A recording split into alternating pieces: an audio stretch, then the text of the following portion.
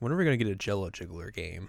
I mean, I wonder if there's been any kind of proprietary like Jello game.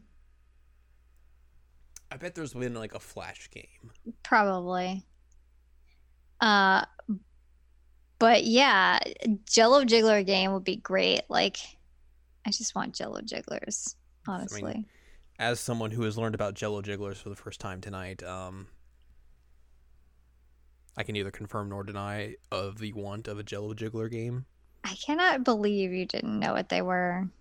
I'm sorry. No, I just like you're not that much younger than me, and like I felt like that was kind of like the thing that people had when we were kiddos, but at the same time, like we also grew up in different regions, and also maybe I just thought Jello Jigglers were like the coolest It's shit true. ever, and then like nobody maybe else it's did. one or the other. Like maybe they were a big thing, and maybe I was just the one missing out. But also, like I said, I didn't eat a lot of Jello as a kid, so and also I would just been like, hey, let's make the Jello into funky shapes with these cutters, and not call them Jello Jigglers. I mean, that's also where you're clearly missing out because I also wasn't making Jello eggs either, so maybe I was missing out. You were. Jello eggs were great. Like you could just like put the tip of the Jello egg like at your mouth and just like suck the whole thing in. It was crazy. It was awesome. I did it all the time. Well, that's a great way to begin our podcast. Yep. Hello, Jello Jigglers. Hello, fellow Jello jugglers. Almost said Jello jugglers. Jello jugglers. They just juggle Jello eggs. Yeah, that's how it works. Welcome to this week's episode of the Season Language Check Up OVA. It's a podcast where we have conversations about video games, anime, and manga. And Jello Jigglers. As we've basically been talking about. Hello, I'm Jared, joined as always by my good and best friend, the best Jello juggling, not juggling, gosh darn it. Jello jiggler person I know. Dog Alley and Ladium. Hello. Maybe she does some Jello juggling on the side. I don't know. I've never seen it. I've never talked about it before or heard her talk about it before, so I can neither confirm nor deny, but gotta pay off those student loans somehow. Hey.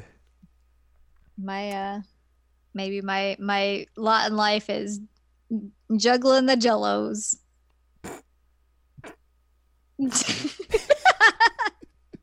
We're really off to a great start here today. Oh yeah, it's a super great start. This is what happens when we record on like a different day entirely. Yep. So we just get weird. Yep. Get weird. Anyways, we're talking about some games today. We are. We're talking about a fairly recent game. Mm-hmm. And then a fairly old game. Mm-hmm. I guess fairly old, is that really the term I want to use? Relatively. I don't know. It's not a new game and it's not a recent game. 7 whole years. It's a lot. A lot's changed in my life. You're not wrong. But we're going to talk about some games today. We're going to talk about Judgment, or the infinitely better Japanese title of Judge Eyes.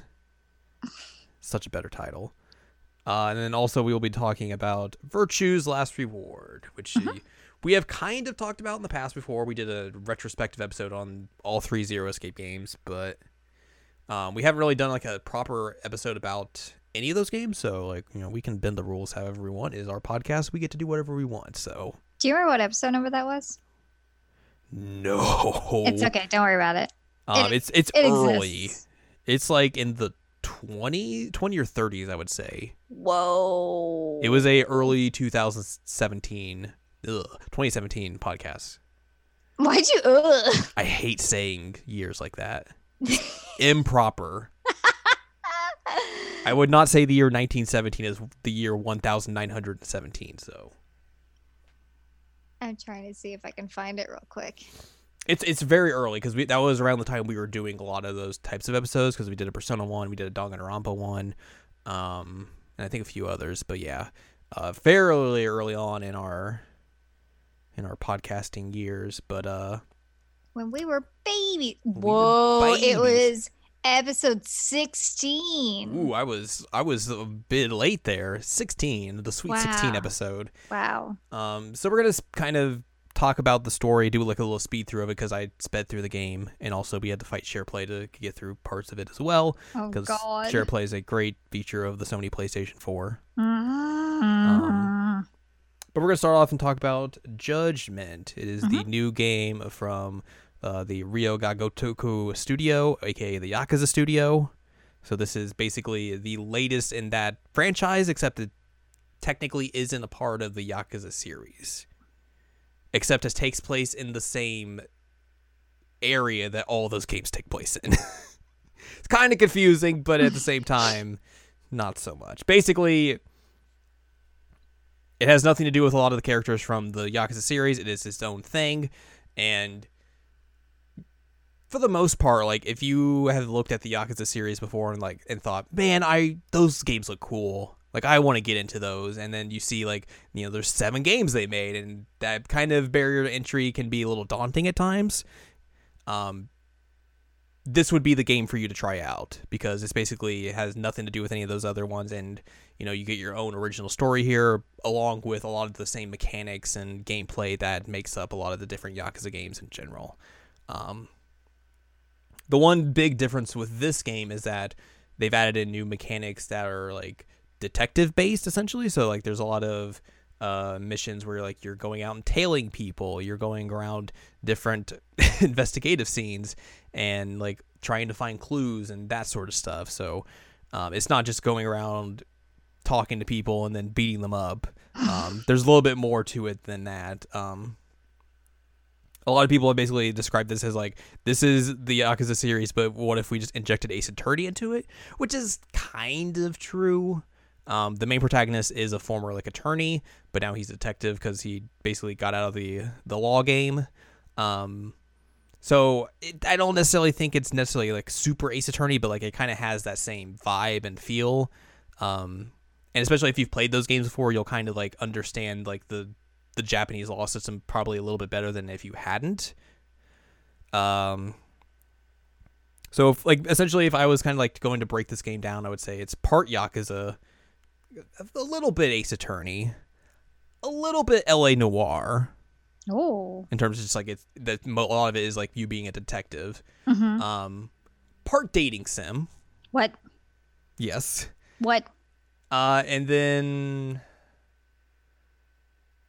I feel like there was something else I was gonna add in here as well, but I can't remember. Oh yeah, there's like 4 different girls you could date in this game. The one like bad part about that though is that like all the girls you date are like at least 10 years younger than you. Which is kind of iffy. Like you're in your mid-30s and like all the girls are like in their mid-20s. So it's like, this could be better. This could be better. Oh, I guess like the other part would be like it's a social simulating game because like basically they kind of take a lot of like the side quests from the Yakuza series and like branch that out even further to where like you go around and you meet a lot of the different people within like the town, become friends with them and do missions for them essentially. So like you have like this big crew of people that and they'll either like kind of like give you a bonus or anything or something like that, or some of them if like they're more like fighting people, like they'll come around and if you get into a fight with some random folks on the street, they'll just come and hop in and help you out in that fight whenever, which is pretty cool. So yeah, like I think they've done like a lot of stuff to kind of like say this, if you're familiar with the Yakuza series, this has a lot of the hallmarks of that, but also we are expanding upon a lot of that stuff and kind of branching out from it as well to kind of make it a new experience, even if you have that familiarity with this series. Perhaps like the biggest thing that is different between this game and the rest of the Yakuza series is that this is the first game since Yakuza 1 on the PS2 to get an English dub. Basically, everything past the first Yakuza game on PS2, they decided not to dub and just kept the Japanese dub because the English dub of Yakuza 1 was very poorly received. Oh no. It's a very weird thing. It's a lot of like, here's some Hollywood stars we got for this thing. Like Mark Hamill's in it. And it's very weird. Oh God. And then basically, I think basically for this, they kind of like they had a clean slate. They didn't have to like recast characters from the original games that might feel a little weird because they haven't dubbed any of the latest Yakuza games at all. Over here, they just brought over the Japanese dub. But with this, they have kind of a clean slate to kind of just do that. And for the English dub, like, they do a very, very good job. There is like a little bit of a weirdness of like, watching the cutscenes and seeing like, obviously the mouth flaps don't match up 1-to-1 because they're not going to go back through and redo all the mouth flaps for the English dub at all. So like, it does feel like you're watching like a dubbed movie, essentially.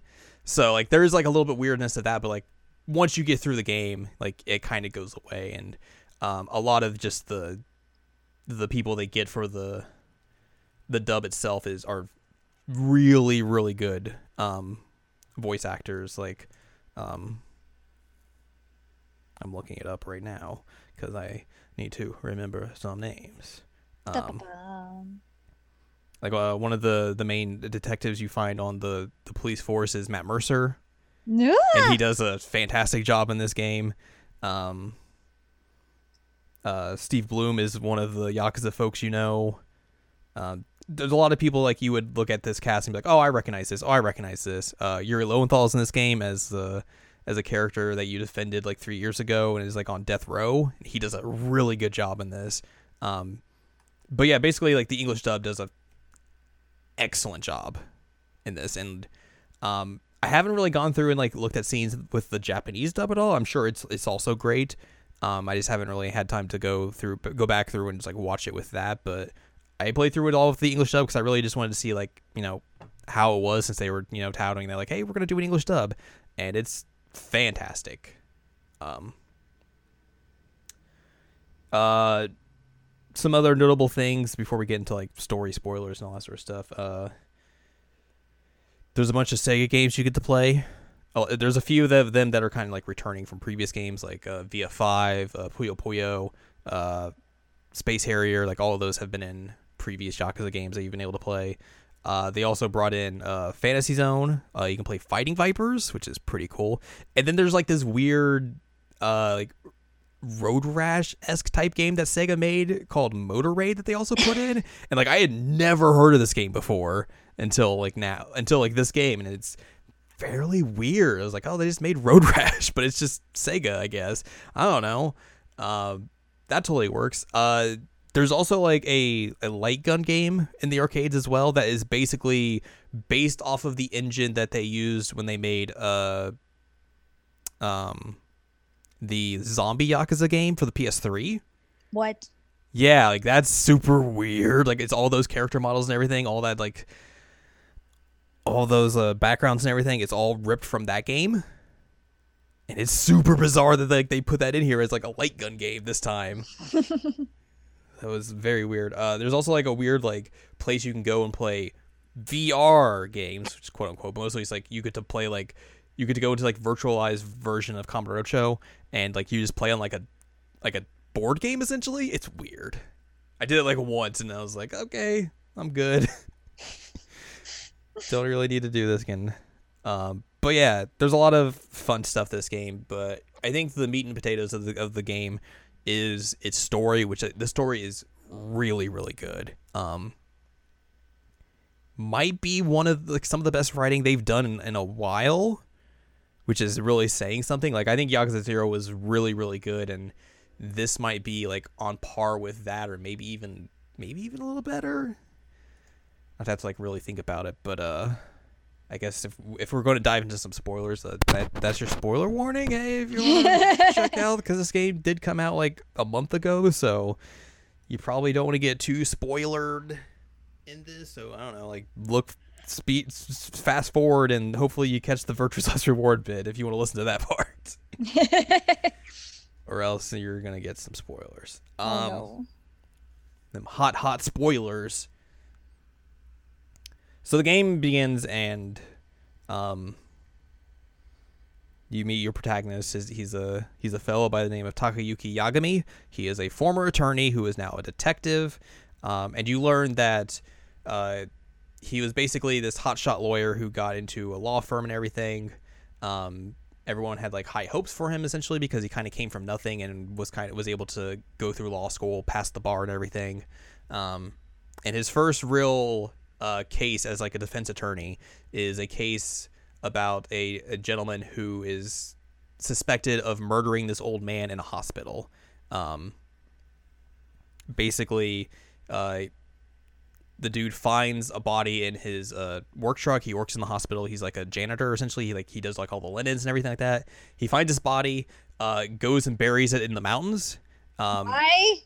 We'll get to it. Okay. That wouldn't be my first reaction if I found a body in my truck. Like, oh, wow, I gotta bury this thing. You know, wow, you just ended up in my truck. That's crazy. So he does that, and then eventually gets like suspected by the police and everything. They question him, and he's like, "Yeah, this is where the body is and everything." So basically, there's like, "Oh, you're the murderer, clearly." So Yagami has to defend this dude. Is able to find like a contradiction within the defense or the prosecution's argument, and is able to get this dude acquitted. And everyone's like, "Holy crap! You got this guy off of a death row sentence, essentially." Fast forward like a few months later, and then this dude is accused of killing his girlfriend. So you have to defend him again. This time, you don't do such a good job. He goes to jail for murder and is basically put on death row, essentially. So we are 3 years past that. Since that murder trial, the second one, essentially, Yagami drops out of being an attorney, turns his attention to becoming a lawyer and everything, and that's basically where we are now. Okay. You're not making much money as a detective. Great. Not great. You're not making much money.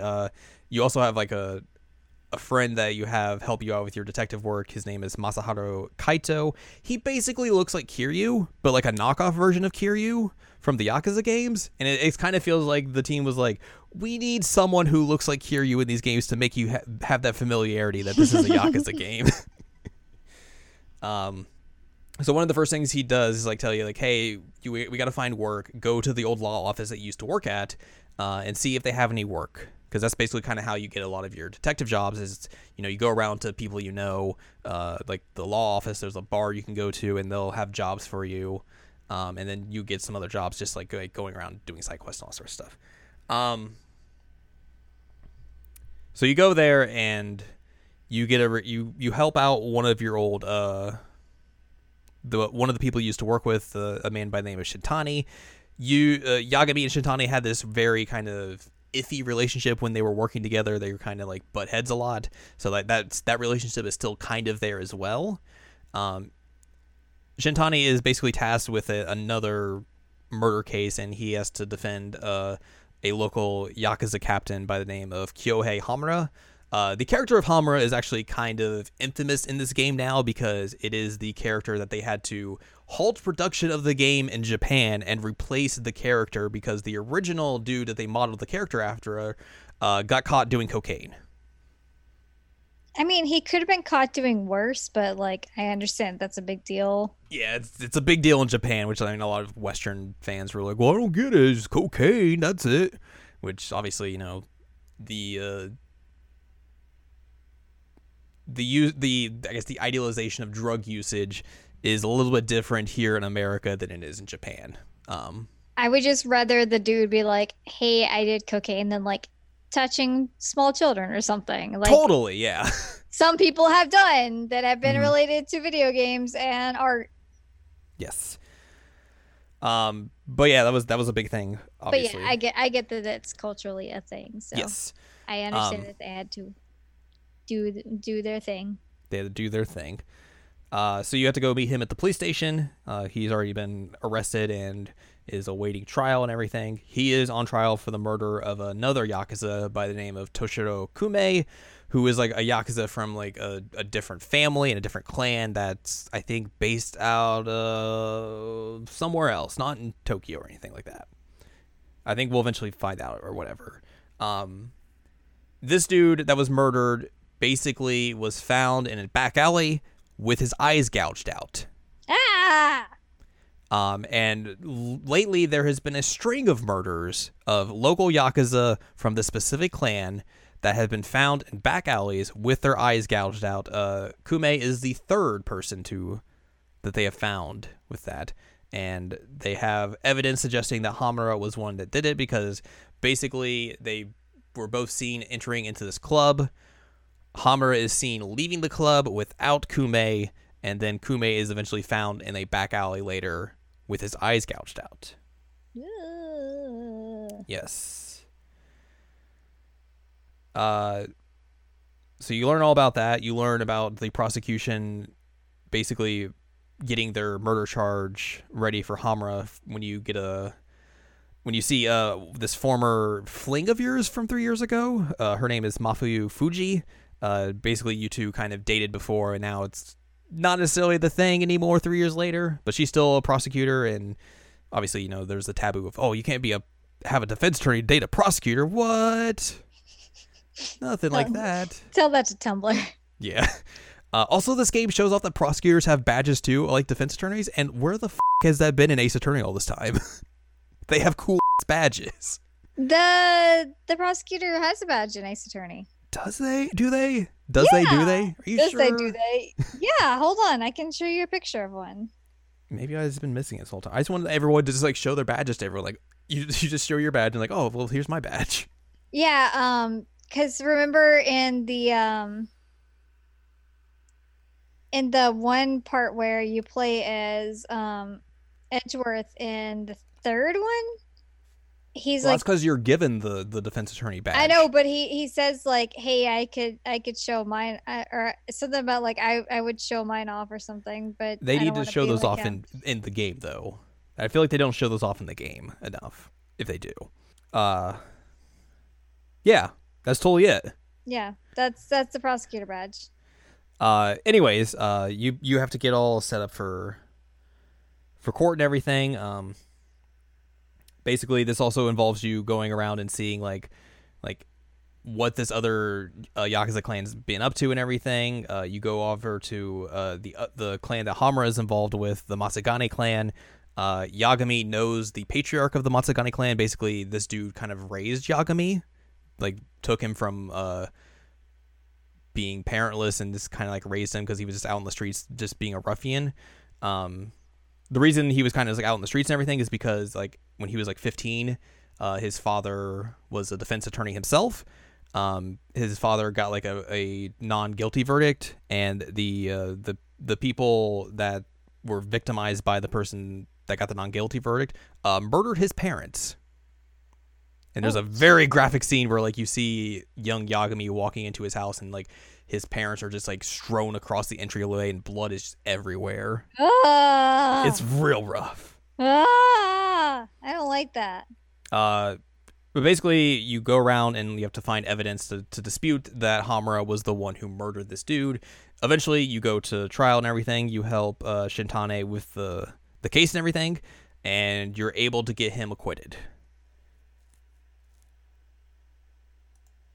That's just the first chapter of the game. Holy moly. Yeah, this game, I will say, I think this game took me 40 plus hours to beat. It is a lengthy game. RPG. Yeah, it's lengthy.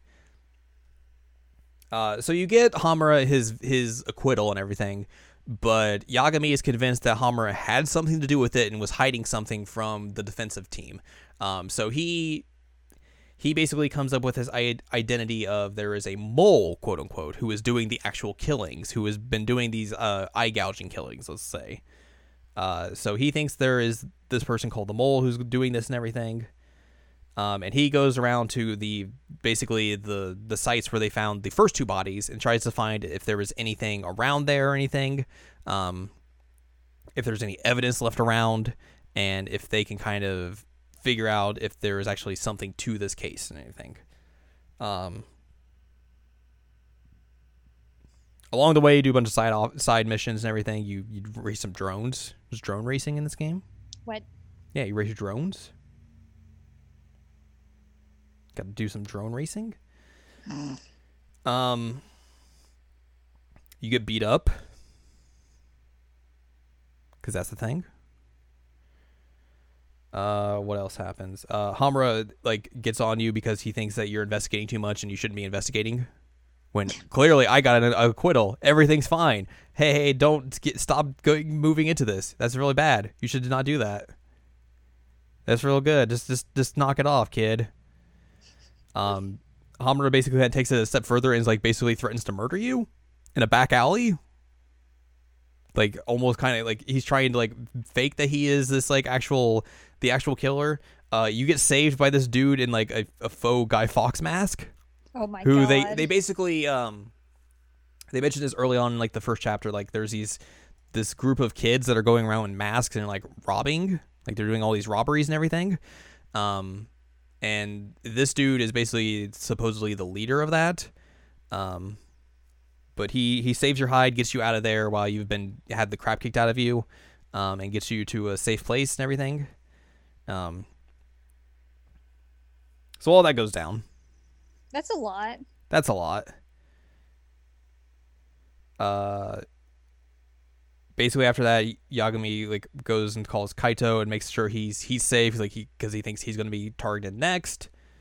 You meet up with another member of the Matsugane family. His name is Higashi. He's basically another dude like you knew when you were younger as well. And he's basically like, hey, you should also stop this. Like, you don't want to get involved in this. You don't want to make Hamura mad. And it's like, well, about that. Yagami and Kaito basically think that like Higashi's like changed and they're trying to figure out like what's different about him, but they tail him to his to an arcade he runs, which is just a Yakuza front. And they basically like go down there and question him like, why are you so different and all this sort of stuff. They learn about what happened a few years prior that was the reason like Kaito gets kicked out of the Matsugane family, which was basically this whole thing of like 100 million yen got robbed from the Matsugane family, and Kaito was like the one there and was supposedly responsible for it and everything.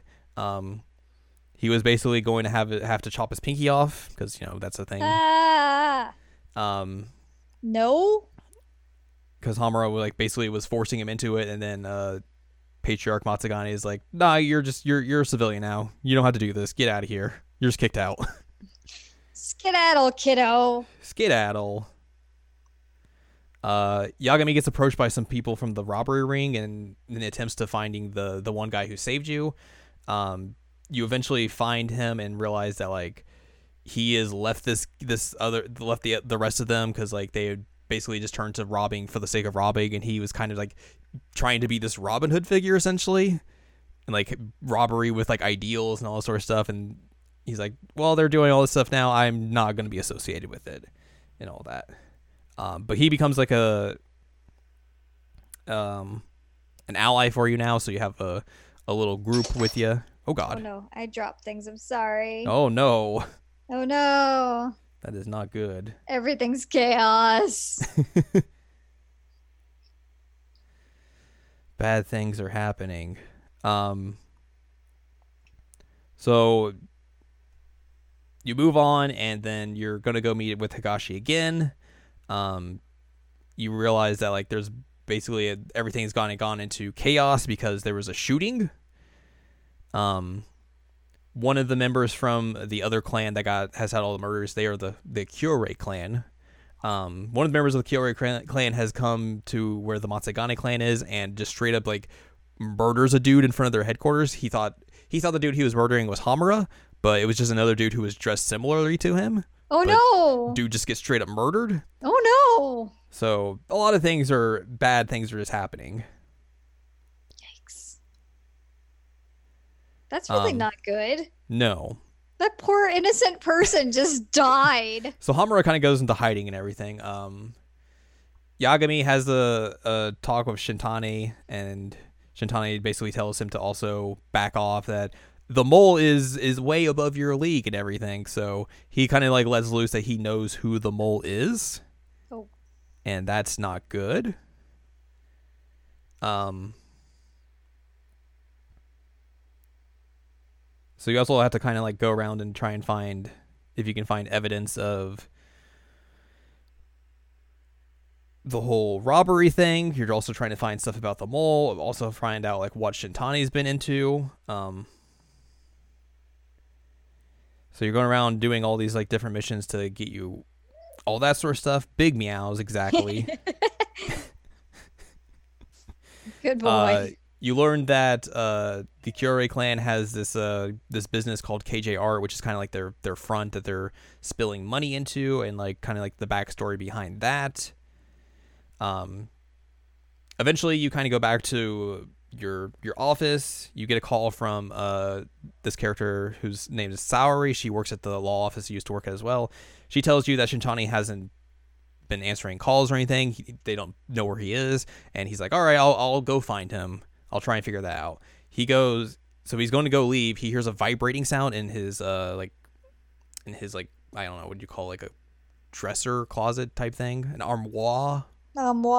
Yeah. So he hears this vibrating from it, and he's like opens it up, and he's very curious. And oh hey, it's Shintani's body with his eyes gouged out in his closet. Oh no! And it just falls out.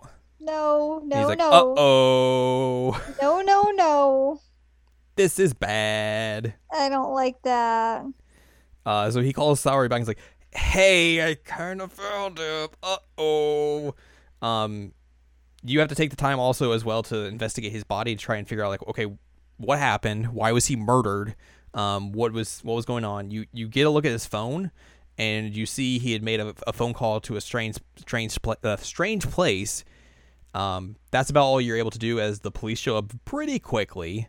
This is where you meet... I don't think you necessarily meet him, but you really get acquainted with Detective Kuroiwa. This is Matt Mercer, by the way. He's the big honcho detective of the police force who you basically embarrass because you helped Shintani get that murder acquittal on Hamura, and he's not too happy with you. So you go to the law office to talk about what happened to Shintani. The head of the law office basically is like, hey, if you want to stay here for the night since your office is kind of a crime scene, you totally can. It's all good. All that sort of stuff. But you learn that the place that he had called before he died is this big hospital, and is a specific ward in the hospital called the ADDC, the Advanced Drug Development Center. And it's very odd, and it doesn't make any sense. Also, it's connected to the murder 3 years ago. So this is where you get a lot of backstory about that, because the next day Yagami takes one of like the junior members of the law office. His name is Hoshino, or not Hoshino, someone else. But you take him, and that guy. Yes, you basically go and scope things out essentially at the ADDC. You get a lot of backstory, like when you were first here originally with Shintani 3 years ago, questioning about the murder that took place here. So you get a lot of the backstory that happened there. You learn about Okubo, who was the person accused of murdering this old man. You learn about the old man whose name is Waku. He was an old man who was in the hospital because he had dementia and Alzheimer's. That's why he was there. And you also learn about Terasawa, who was basically this nurse who like led you around and then eventually becomes Okubo's girlfriend later on. And she is the one who gets supposedly murdered by him a few months after the first murder acquittal. So you get all that sort of stuff, all that backstory. And it basically takes you through the trial 3 years ago to show like, okay, here's how Yagami was able to upend the prosecution's defense, and he's basically like, the key witness that the prosecution has is Dr. Shono. He is basically this head researcher in the ADDC, and he said like, oh, I saw Waku in his room, in his bed. That's how I knew it was him. That's how I know he was dead. And then Yagami is able to basically be like, when you look through like the window of his door, there's like a shelving unit by his bed. You can't see his face when you're looking through there. You would just see like his torso and legs. You could not prove that was him in that bed at that time. You don't know if that was him or anything. That's basically the key thing that kind of gets the acquittal the first time.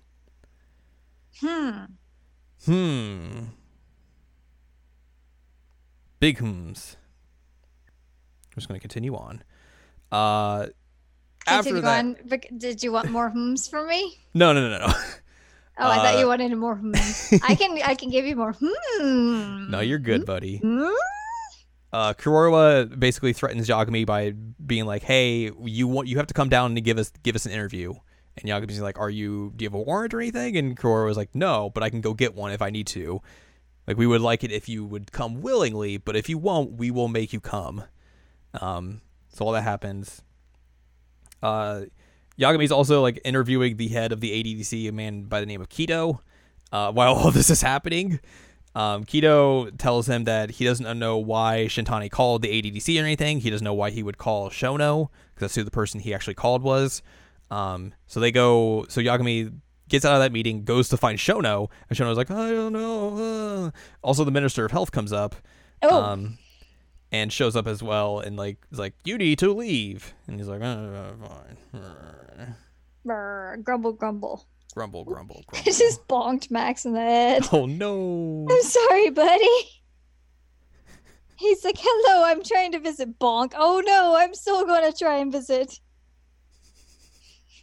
It's okay, buddy.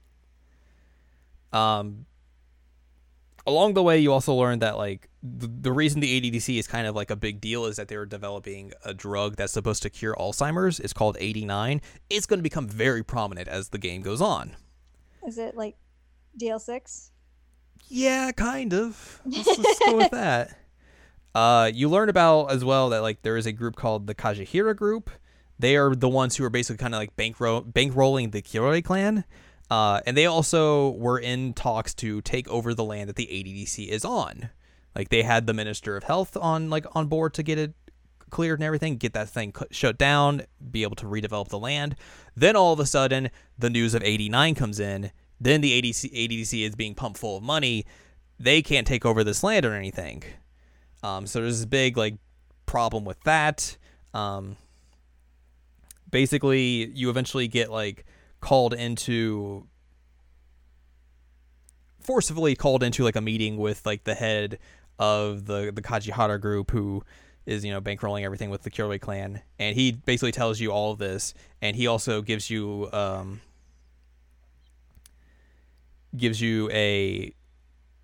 mission to go find out why one of his men was murdered. And it was like the assistant director of the Ministry of Health. And this dude was like poking around trying to figure out what was happening with, you know, how did 89 come to be so quickly and everything. And then along the way, he gets supposedly beat up after a night out on the town. And then 3 days later, he dies. From the beating? From the beating. Oh. A lot of people just kind of like brush it off and everything, saying like, oh, it was just, you know, an incident. Nothing of the ordinary. Yagami eventually kind of comes to the conclusion that the person that did this made it look like it was a really bad beating, and was able to kind of like make it so like that happens, and also that he would die a few days later. So he thinks that the person that killed this assistant director is also the mole. Bum. Because it had to be someone who was like really good at, you know, assassinry and all this. That's how you do it. Being an assassin? Yeah. That's what you call it. Yeah. Being an assassin. So all that happens, and then the wiki I was using just ran out of chapters, so we gotta go and by memory. By memory, and also the base Wikipedia page. So whoever was editing the Wikipedia or the wiki, they just stopped halfway through. They didn't finish the game. They didn't get that. They stopped halfway through and they're like, all right, we're good. So you find out all this stuff about the ex-vice director of the ADC. His name was Hashiki. He was the one who's murdered and everything. And you... Everybody's murdering things. Yeah. Jesus, they need to calm down. Eventually, you are brought into the prosecution's office for an interrogation. Because they are trying to pin the murder of Shintani onto you. Whoa! Because he was found in your office. Right. Basically, there's a lot of like posturing that happens. You realize that they don't have like the information that they really need. They also reveal that, hey, we're not actually here to talk about you. We are here to divulge information that we are pursuing another avenue, and that is this cop whose name is Kazuya Ayabe.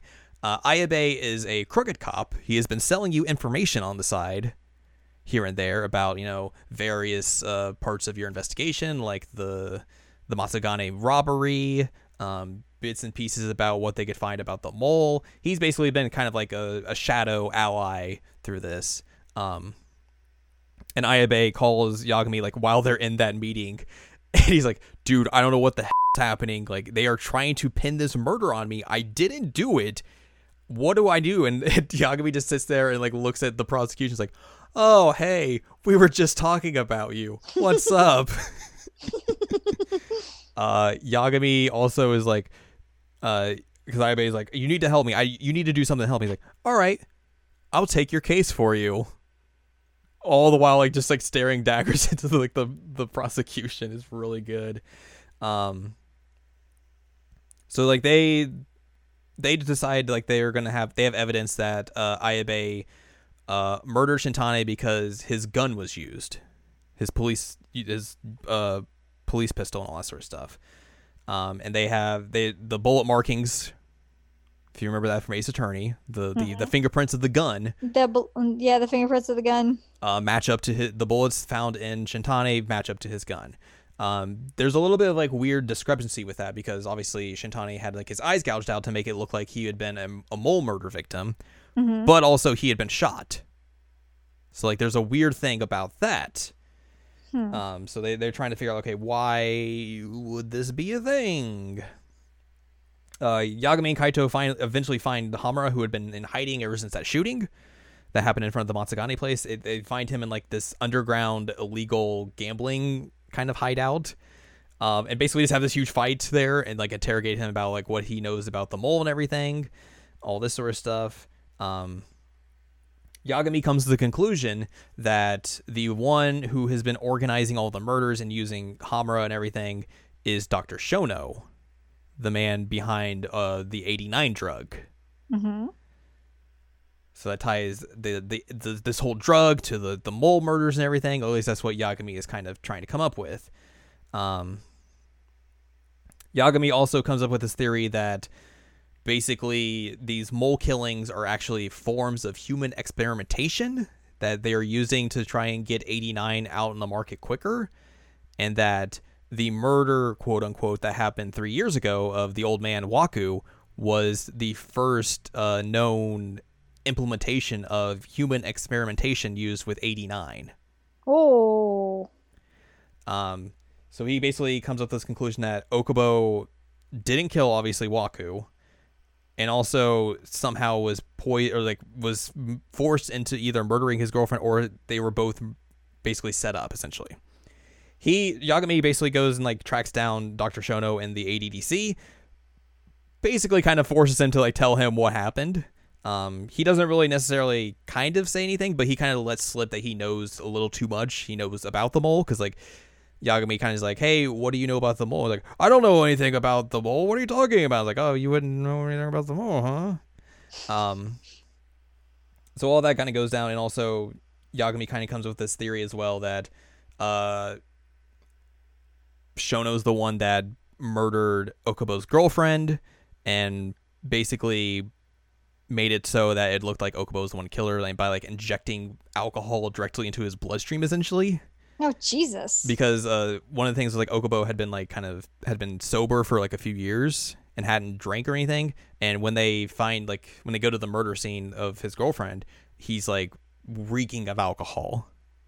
So people are just like, oh well, he clearly just started drinking again, and that's what happened. Also, so they also reveal like later on the reason he went and buried the body initially was because he had a record. Like he had he had been cited for like a battery or an assault or something like that, and once he finds the body in his truck, he's like, if the cops find this, they're automatically just going to pin it on me. They're going to think I did this, so I need to get rid of this.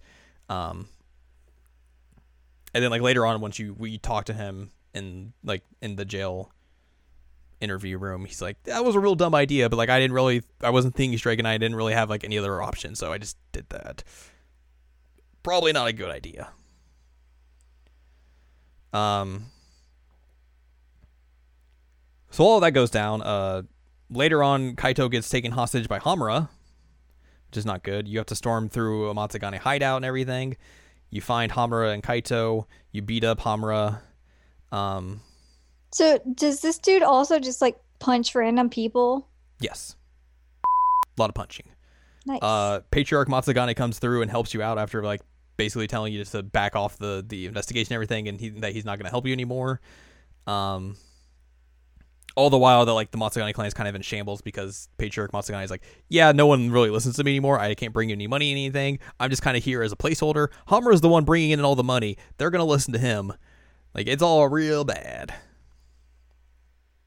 So they basically they take Hamura to a Kyorei clan hideout. That's where they go to interrogate him, and this is where you kind of get like the big chunk of like the reveals and everything.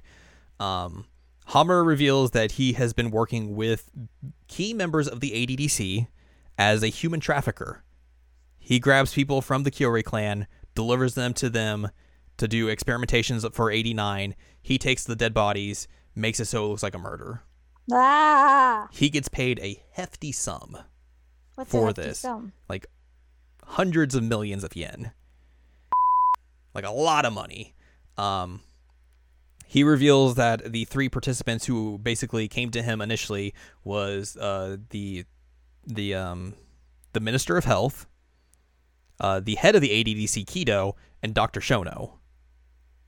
So all 3 of them were there when the initial meeting took place of, hey, we want you to do this. Hamura also is just like, yo, I can't tell you any of this because the mole will come. I know who the mole is. He will come murder me if I tell you any of this. They basically are just like, yeah, you're going to come say it and tell us all this. Eventually, the hideout they're in starts to like smell. And they're like, there's this weird smell here. There's another body. No, it's on fire. Oh, okay. Well, never mind. Basically, a lot of like Hamura's folks have come to beat up the Kyorei clan and try and rescue their captain and everything. Bad things are happening, so you have to fight your way through a bunch of them and everything. Basically, you keep fighting and fighting, and then you find a bunch of them down in this one area. And oh, hey, what's up? Here's the mole shows up, and he basically like weighs lace to a bunch of Matsugane folks, a bunch of Kyorei folks, and is going to shoot Hamura. Patriarch Matsugane jumps in front of him and takes a bullet for him. And was like, no. Hamura is like actually shows like a bit of humility and is like really sad because like, you know, obviously, yeah, because of the patriarchs and all that sort of stuff. When this happens, Hamura reveals who the mole is. And the mole is Detective Kuroa. He has been working with Hamura throughout all of this and is the one who has been basically making it look like all these murders have taken place, taking care of any like assassination work that he needs done. He has been on the books basically with Hamura for a good long while. Wow. So all that goes down. It's real messed up. A little bit after the fact, you try and find like definitive evidence of like where they've been doing all of the human experimentation stuff at, because they're not doing it at the ADDC. They're doing it like this off-site location. You find that, you storm through it, and you're like, all right, we're about to blow the lid off this case. We have the definitive evidence right here. Like, there's clearly going to be DNA of these murder victims in this room. Dr. Shono's here. He's basically going to admit to it. The one dude, the dude with like the faux Guy Fawkes mask, you know, he's been kind of with you throughout this entire thing, helping you here and there. He's going through this entire like building with you, like backing you up throughout all this. And you're about to like accost Shono and make him confess and everything.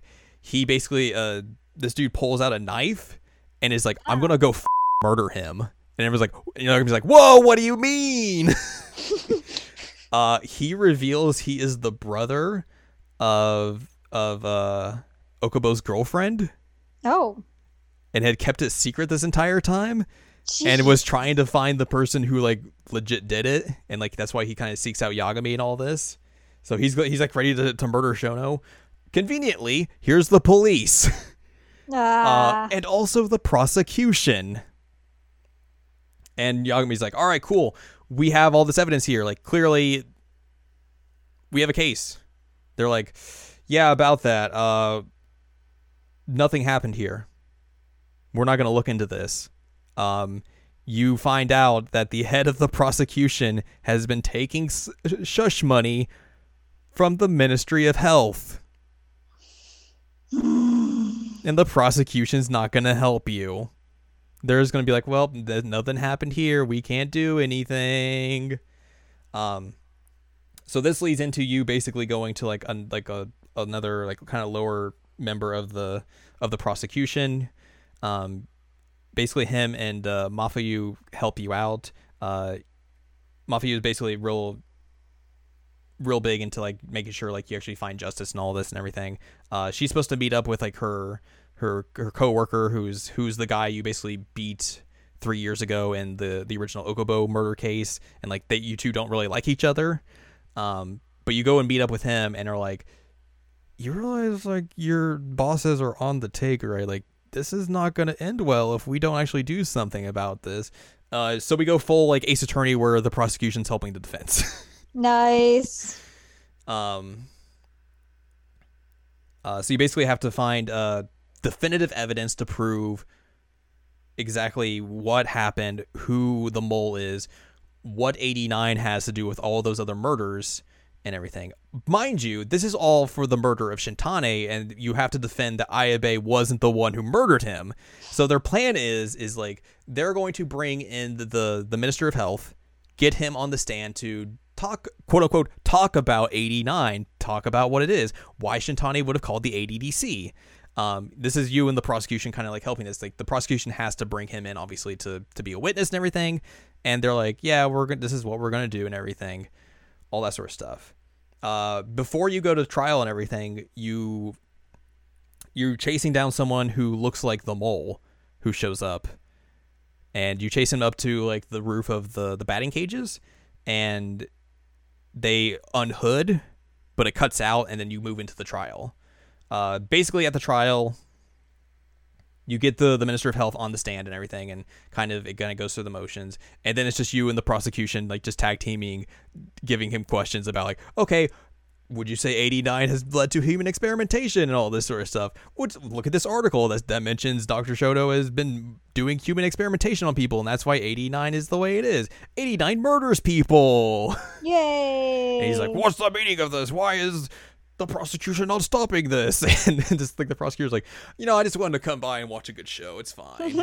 Like Mafuyu comes in like later on and is like, because he keeps mentioning like, where's the head of the prosecution? I want him. Blah blah blah. And she's like, oh, by the way, he's been taken by the police but for bribery and all this sort of stuff. He is not going to be coming in anytime soon. So this guy is just like, but while the trial is happening, he's able to like look back to like one of like his people and like make motion to them, and this dude like runs out of the courtroom. So like you and Kaito have to like run after him, and like you're the one leading the defense, and you're like, hey, junior member, you're in charge now. Bye. Oh my god. So you run after him, and you're able to tackle him, but before he gets tackled, he makes a phone call, and he basically has his goons try and find Kuroiwa and murder him. And you need Kuroiwa alive in order to like really like pin down all of this case, because he's the mole and everything. So you have to follow him, and he's about to get like jumped, and like he turns around and just straight up murders all these folks. Jesus. Just shoots them right in like daylight in like in the street. He runs off and he heads to the ADDC, and he's gonna go kill Shono and really like just finish this whole thing. You have to like run through the ADDC and find him. You take like a bump to your head because you fall off of like an air bridge, essentially, not an air bridge, but like a kind of like a glass bridge that connects two buildings, because Kuroiwa just blows it up, and you fall down, like hit your head on like a car that's driving by. And you get like real wonky, like concussion syndromes, essentially. And you start seeing ghosts. It's real weird. But eventually you find Kuroiwa, and you have to fight him. Make sure he doesn't kill Shono. He also, like, when you're fighting him and all this sort of stuff, he gets real wobbly. But he pulls out this like syringe at one point, And oh no, he doesn't. Shono comes out and is just like, you know, you can't kill him and everything. He pulls out like a syringe and it's full of 89, like the latest version of it, and he's like, this is the clear, the perfection that I've been working all my life towards. This is going to save all of humanity, save everyone with this terrible disease. Injects himself with 89 directly, and basically everything goes bad for him. Like his eyes turn blue. Ugh. Like his eyes turn black and blue, like the whites of his eyes turn black, and then like his irises turn blue, and he just like goes all like blah, and dies. That becomes another key bit of information, because if you remember, all of the mole murders have had their eyes gouged out. That was a way for them to hide that it was 89, because if they had that, it would show, oh, obviously their eyes are turning all messed up. Why is that? So if they don't have any eyes, they don't have to. No one will be none the wiser. So there you go. Kuroiwa tries to basically mess you up and fight you some more. He's basically he's going to do something like lethal to you, but the rest of the police show up and just straight up shoot the hell out of him and really murder him. Really murder. Because he had brought the police with him as like his goons, but like Kaito and some of your other buddies have beat up the police enough. They're like, hey, you should probably put a stop to this dude if he does anything bad. So like Kuroiwa is about to do something real messed up, and then the police just like lay into him. So Kuroiwa dies regardless, but you still have enough of the information and everything to come back to the courtroom, get the innocent or not guilty verdict for Ayabe, and then they are also able to retry Okubo's case and get him a non-guilty verdict, because he's on death row and about to like get sentenced to death row to die and everything. So they're able to get him his freedom, because he obviously didn't do either of the two murders. So he's able to get set free. Ayabe is able to get set free, and that's how the game ends.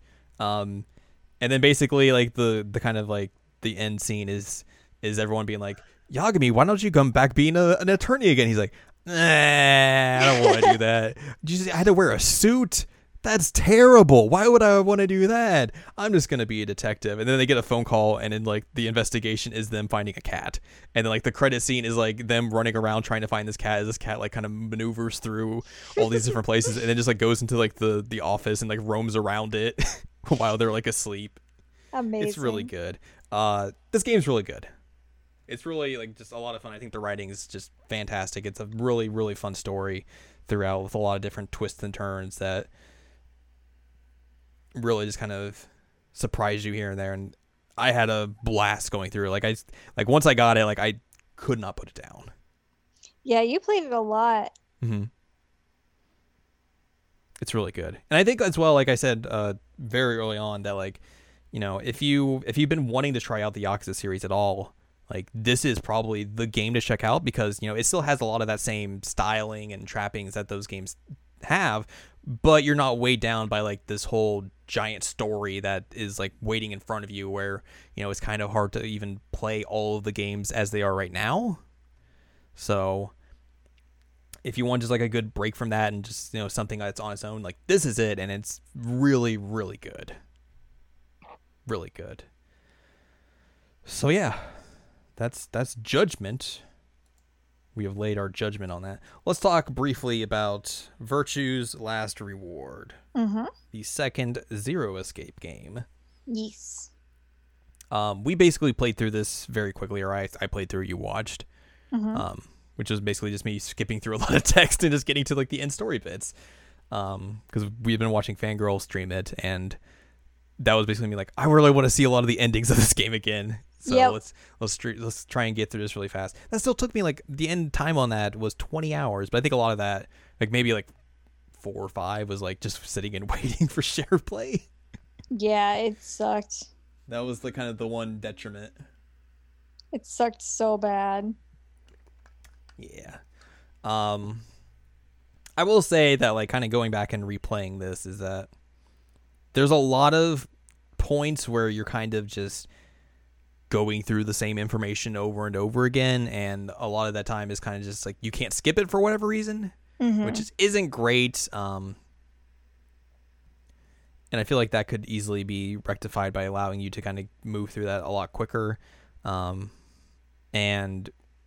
there's just a lot of that. Like, the flow to getting towards like an actual ending at first takes you a while.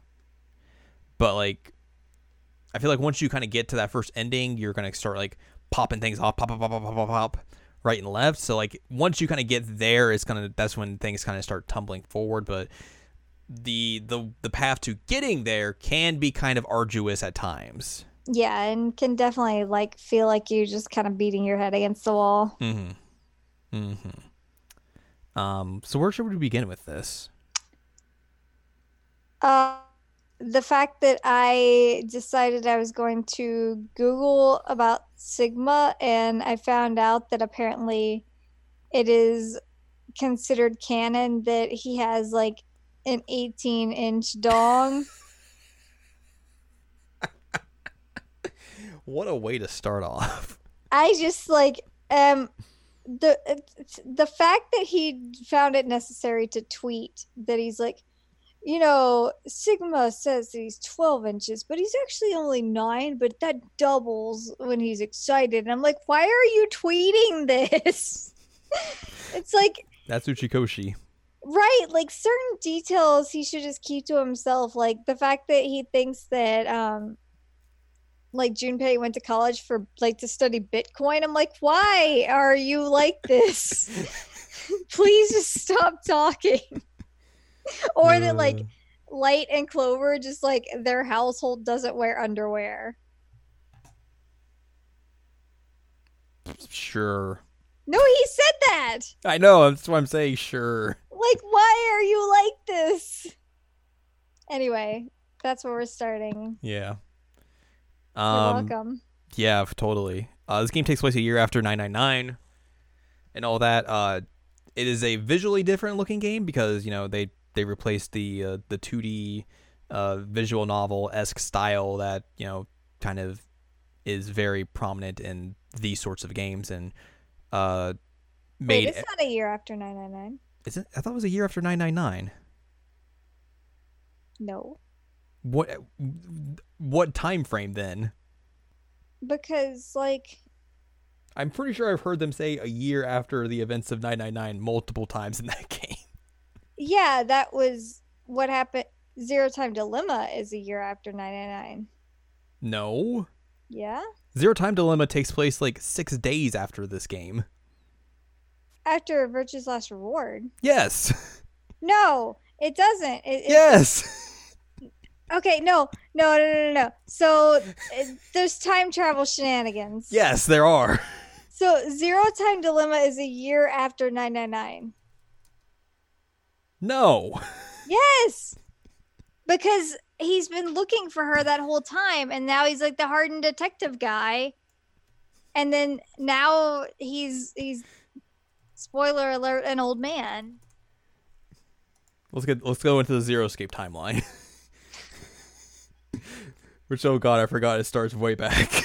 Yeah, it starts in like the 1800s. Oh good, 2020, Sigma found a dead frog. Why? All right. November 1st, 2027, the events of Zero Escape 9 Hours, 9 Persons, 9 Doors, the second Nonary game. Mm-hmm. December 25th, 2028. In California, Sigma is knocked out by a soap roll. Was I wrong? No, I wasn't wrong. No. I mean, technically, yes, I'm wrong, but in the context of when they first show up, they think it is a year after 999. They think it is. Yes. Yes. That's what I was inferring. Okay. That, yes. Their alleged thoughts of when it takes place is a year after 999.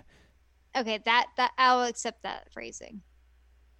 When it actually takes place, not a year after. Nope. But you're right, ZTD does take place a year after. Mm-hmm. Well, for sure. Harden Junpei. Mm-hmm. So yes, you are correct. We were both correct, but we just were not understanding each other. Right. Because we are smart. Also, it's late. That too. So yeah, like I said, they do a different visual style for this game where all of the models are 3D,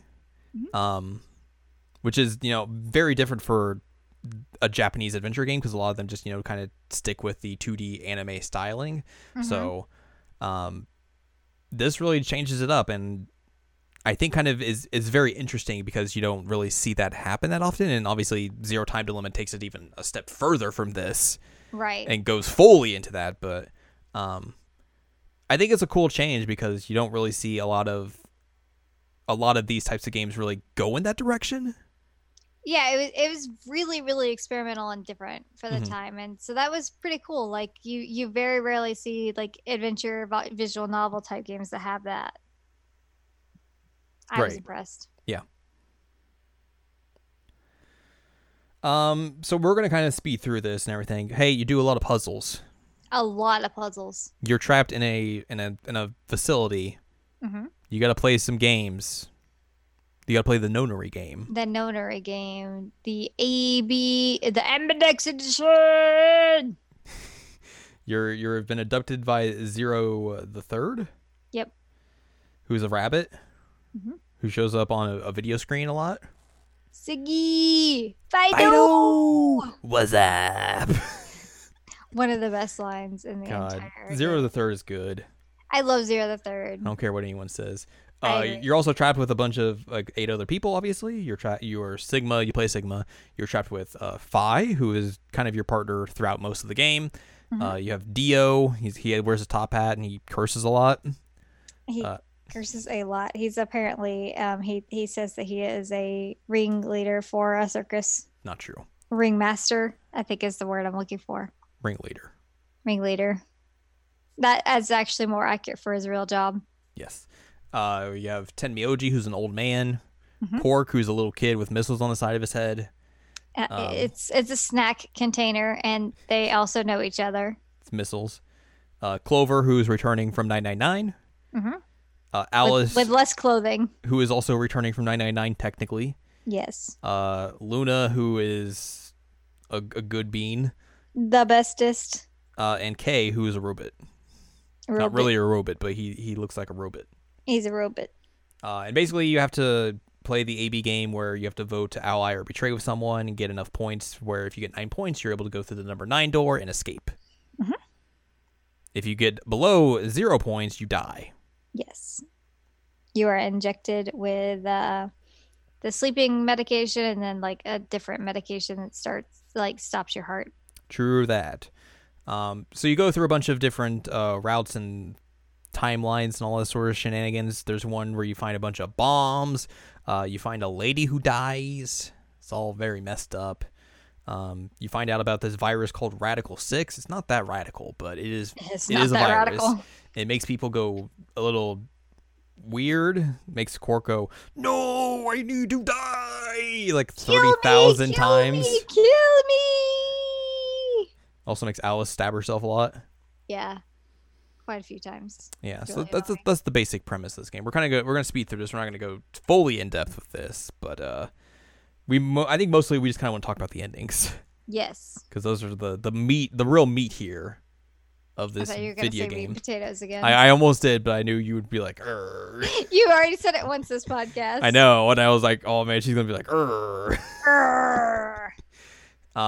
So I think kind of like one of the earliest ones you can get is the Dio ending. Or at least I feel like that is. The Dio ending sees you, Dio, and Phi escape with 9 points. And you're able to go outside. You look up, there is a red sphere in the sky, and it looks like the moon. And they're like, they've been hearing about the eclipse. They're like, oh, look, it's this day because the eclipse is happening. Yep, wow. That's totally it. So you go outside and all that. Dio tries to run off and all that sort of stuff.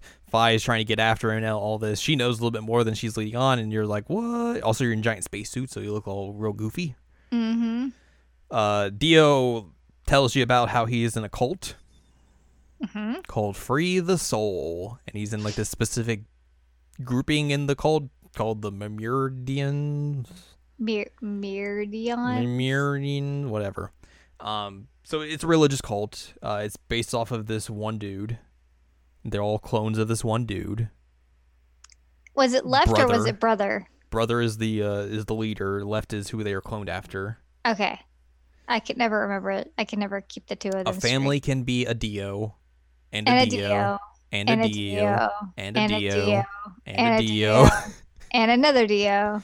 Yes, it's true. So they learn about how he's a secret agent. He was basically, he came in. Agent man. God, I can't.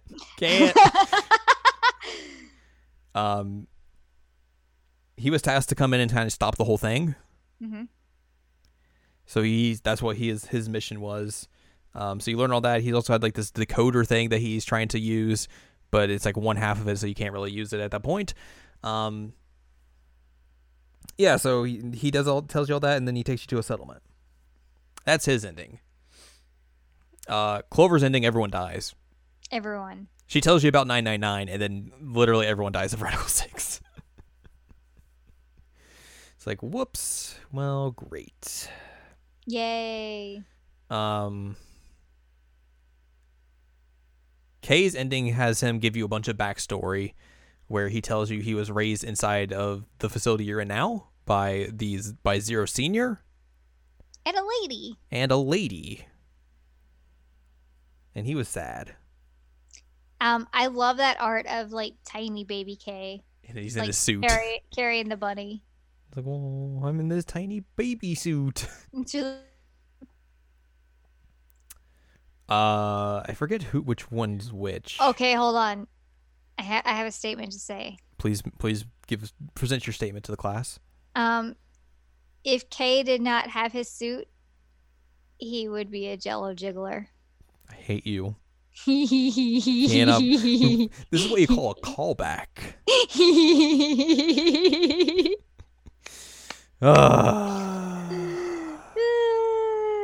You are a goof. This is what happens. It's true. I cannot believe. Jello jiggler. Anyway. The Jello jiggler man. Also, unrelated, but K on that rabbit machine is like still the greatest part of this. He rides there's a room you go in called the rec room, and there's like a toy rabbit like riding machine, like a kind of like a carnival ride that you would find in front of like a department store that you put 25 cents in, and it would just like move back and forth essentially. Mm-hmm. So he gets on that and he takes a picture, and it's really good. It's fantastic. Like the little like anime like eyes at that point. It's really good. I don't remember what Alice's ending is. I think she tells you that like what her department and everything is, kind of like gives you the backstory of like what her and Clover have been doing. Mm-hmm. And discusses how her father had been kidnapped and all this sort of stuff by Dio's folks. All that sort of stuff. And she's trying to come and like stop them and everything. Mm-hmm. I get Quark and Tenmyoji's like confused because they're basically like I feel like you could kind of like, for one of them, it's like either or could be the ending here. I think Tenmyoji's is the root beer. Yeah. Ending. So Tenmyoji's ending is basically you learn Quark tells you all about his grandpa and how he gave him a root beer float one time, and that made him very happy, and how Quark was an orphan and fell out of a truck one time, but when didn't he was get hurt. A year old, and he didn't get hurt. Tenmyoji almost died trying to like find him one night when they got into a fight. But one of the key things you find out in this is not the root beer float thing, but that Tenmyoji has been carrying around a picture with him this entire time. And there's one point where you find him looking at it, and he puts it away really quickly. When you're in this puzzle room, though, he puts it up to this facial recognition thing, and the facial recognition thing beeps for it, and he's like, okay. You find out that the picture is a picture of young Akane. Mm-hmm. And you're like, whoa. Also, this ending is where you learn about termites. The termites. It's a very important thing to learn about. Have you heard about termites? I have two very important things to tell you. One, yo, what's up with some termites? Also, I'm Zero. Hey, what's up? It's me, Zero. What's up? I have one eye. RBT. I'm a pirate. The blink. With the termites. Also, I think in one of the endings, it's not necessarily a full ending, I think, but maybe Kay's, but you take Kay's mask off and it's you. Yep. And you're like, what? What's Quark's ending? What is Quark's ending? That's a great question. I'm trying to pull it up. Quark, Luna's ending is that you learn she's a robot. Yep, and she cries and falls apart while she's talking to Sigma. You learn about robotic claws and all that sort of stuff. Oh, Quark's is the one where like Dio was like, "Hey, you gotta pick ally, or I'm gonna like break this medicine," and then like you get injected and you break your arms off in the door. Yeah, because you have robo arms. Yay! Let's see what else. Quark appears. Thanks Sigma. Decides facility must be a shelter for the few remaining survivors.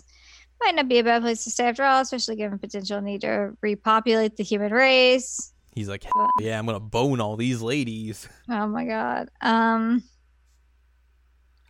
Alice burst in the infirmary having a similar radical 6-fit, but now there's no Excalibur left to cure her. She begins to drive the scalpel towards her heart. Why is it the Quark ending? That's weird. Because Quark is like healed. Yeah, I guess so. Phi's ending is kind of like where things really pop off, pretty much. So eventually, you also find like a key card is on the old lady. And it has a username and a password on it. The username is Kirashiki. The password is Jumpy Doll. Basically, you find out that the old lady is Akane. And also Tenmyoji is Junpei, obviously. Spoiler alert. Spoiler alert. Although I kind of spoiled it earlier. It's true. You learn that Akane and Zero Senior created the AB project and all that sort of stuff. They made this entire game and everything.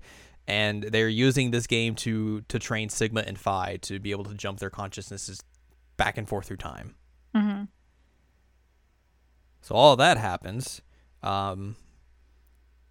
Basically, you have to create a Schrodinger's cat situation where you jump back all the way to the beginning of the game and make sure Dio doesn't kill Akane. Because she had been just dying this entire time. It was like, and basically, the reason they're doing the game is because they need the element of danger to make their bodies do all their jumping and all that sort of stuff. Also, they're all infected with Radical 6, and that's supposed to help them as well. It slows down everything. Yes. Man, that kick is so cool. She kicks him in the head. It's real good. From the sky.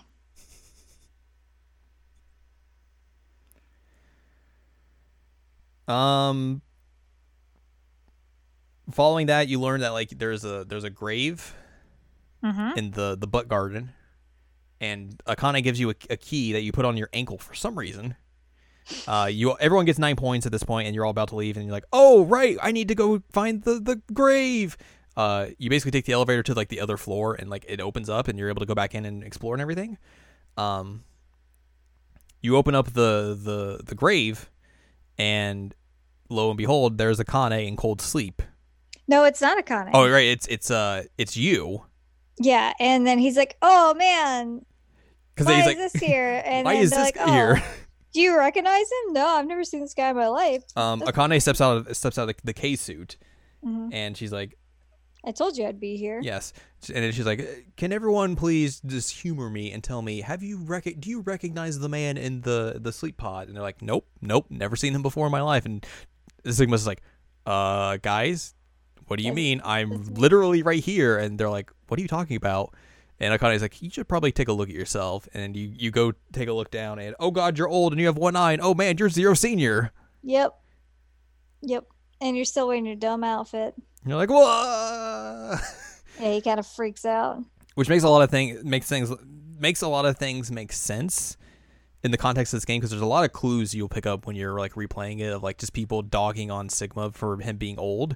Like I think there's one point my where favorite was the Alice one. Yeah, like Alice like dunks on him because like he's talking about how, oh, I'm getting my PhD right now, and she's like, yeah, this must be taking a real long time for you.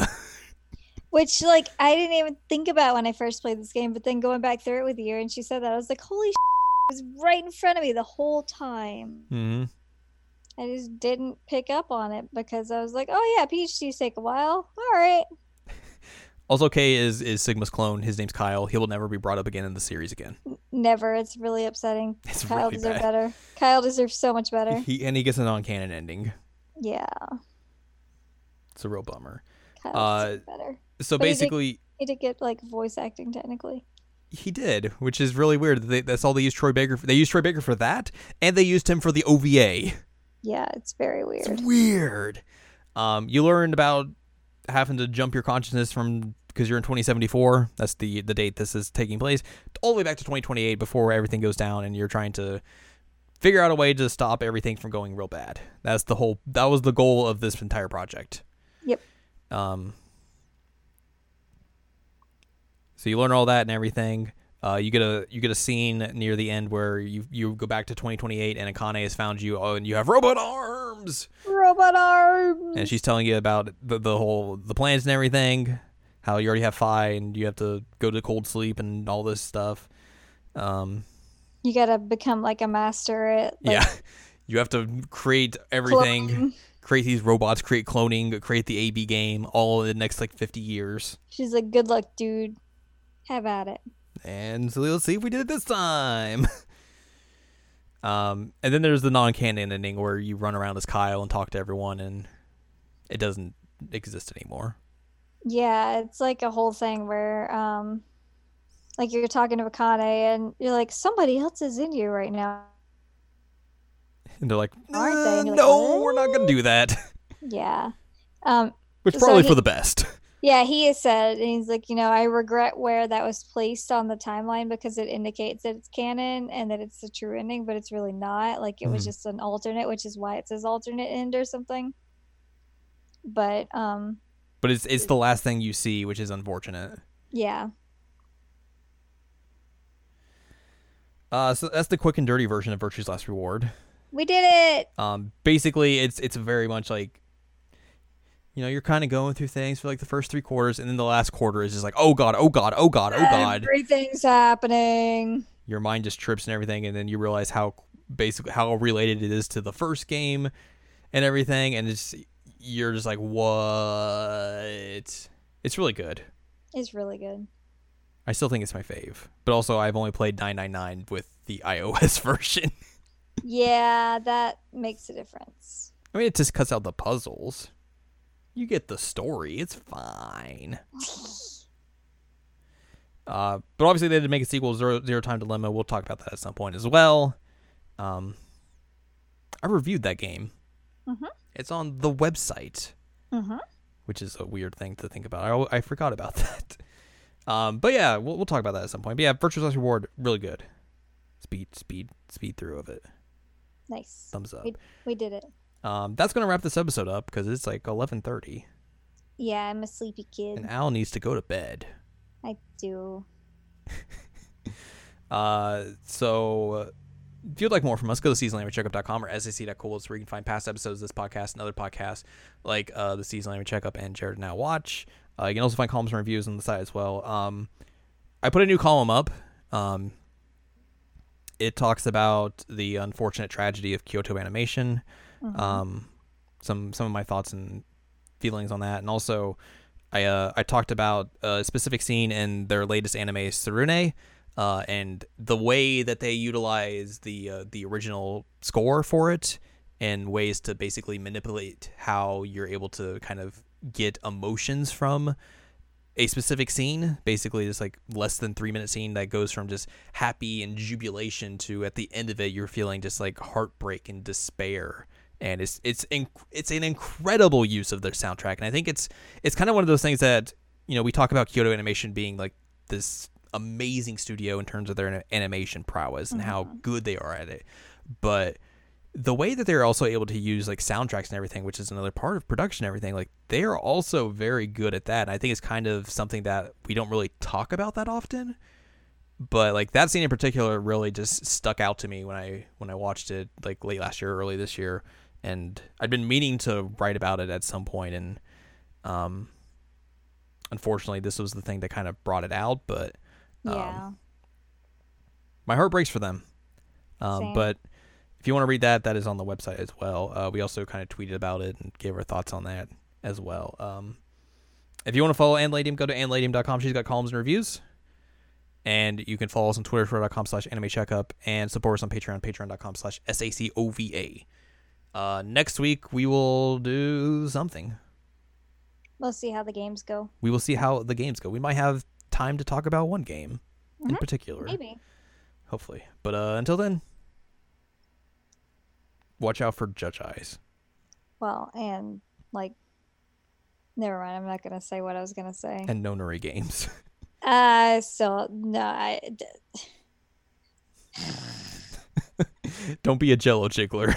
don't be a Jello jiggler. Actually, you know what? Just be nice, or else you will be banned from getting Jello jigglers for the rest of your life. That's true. Yep.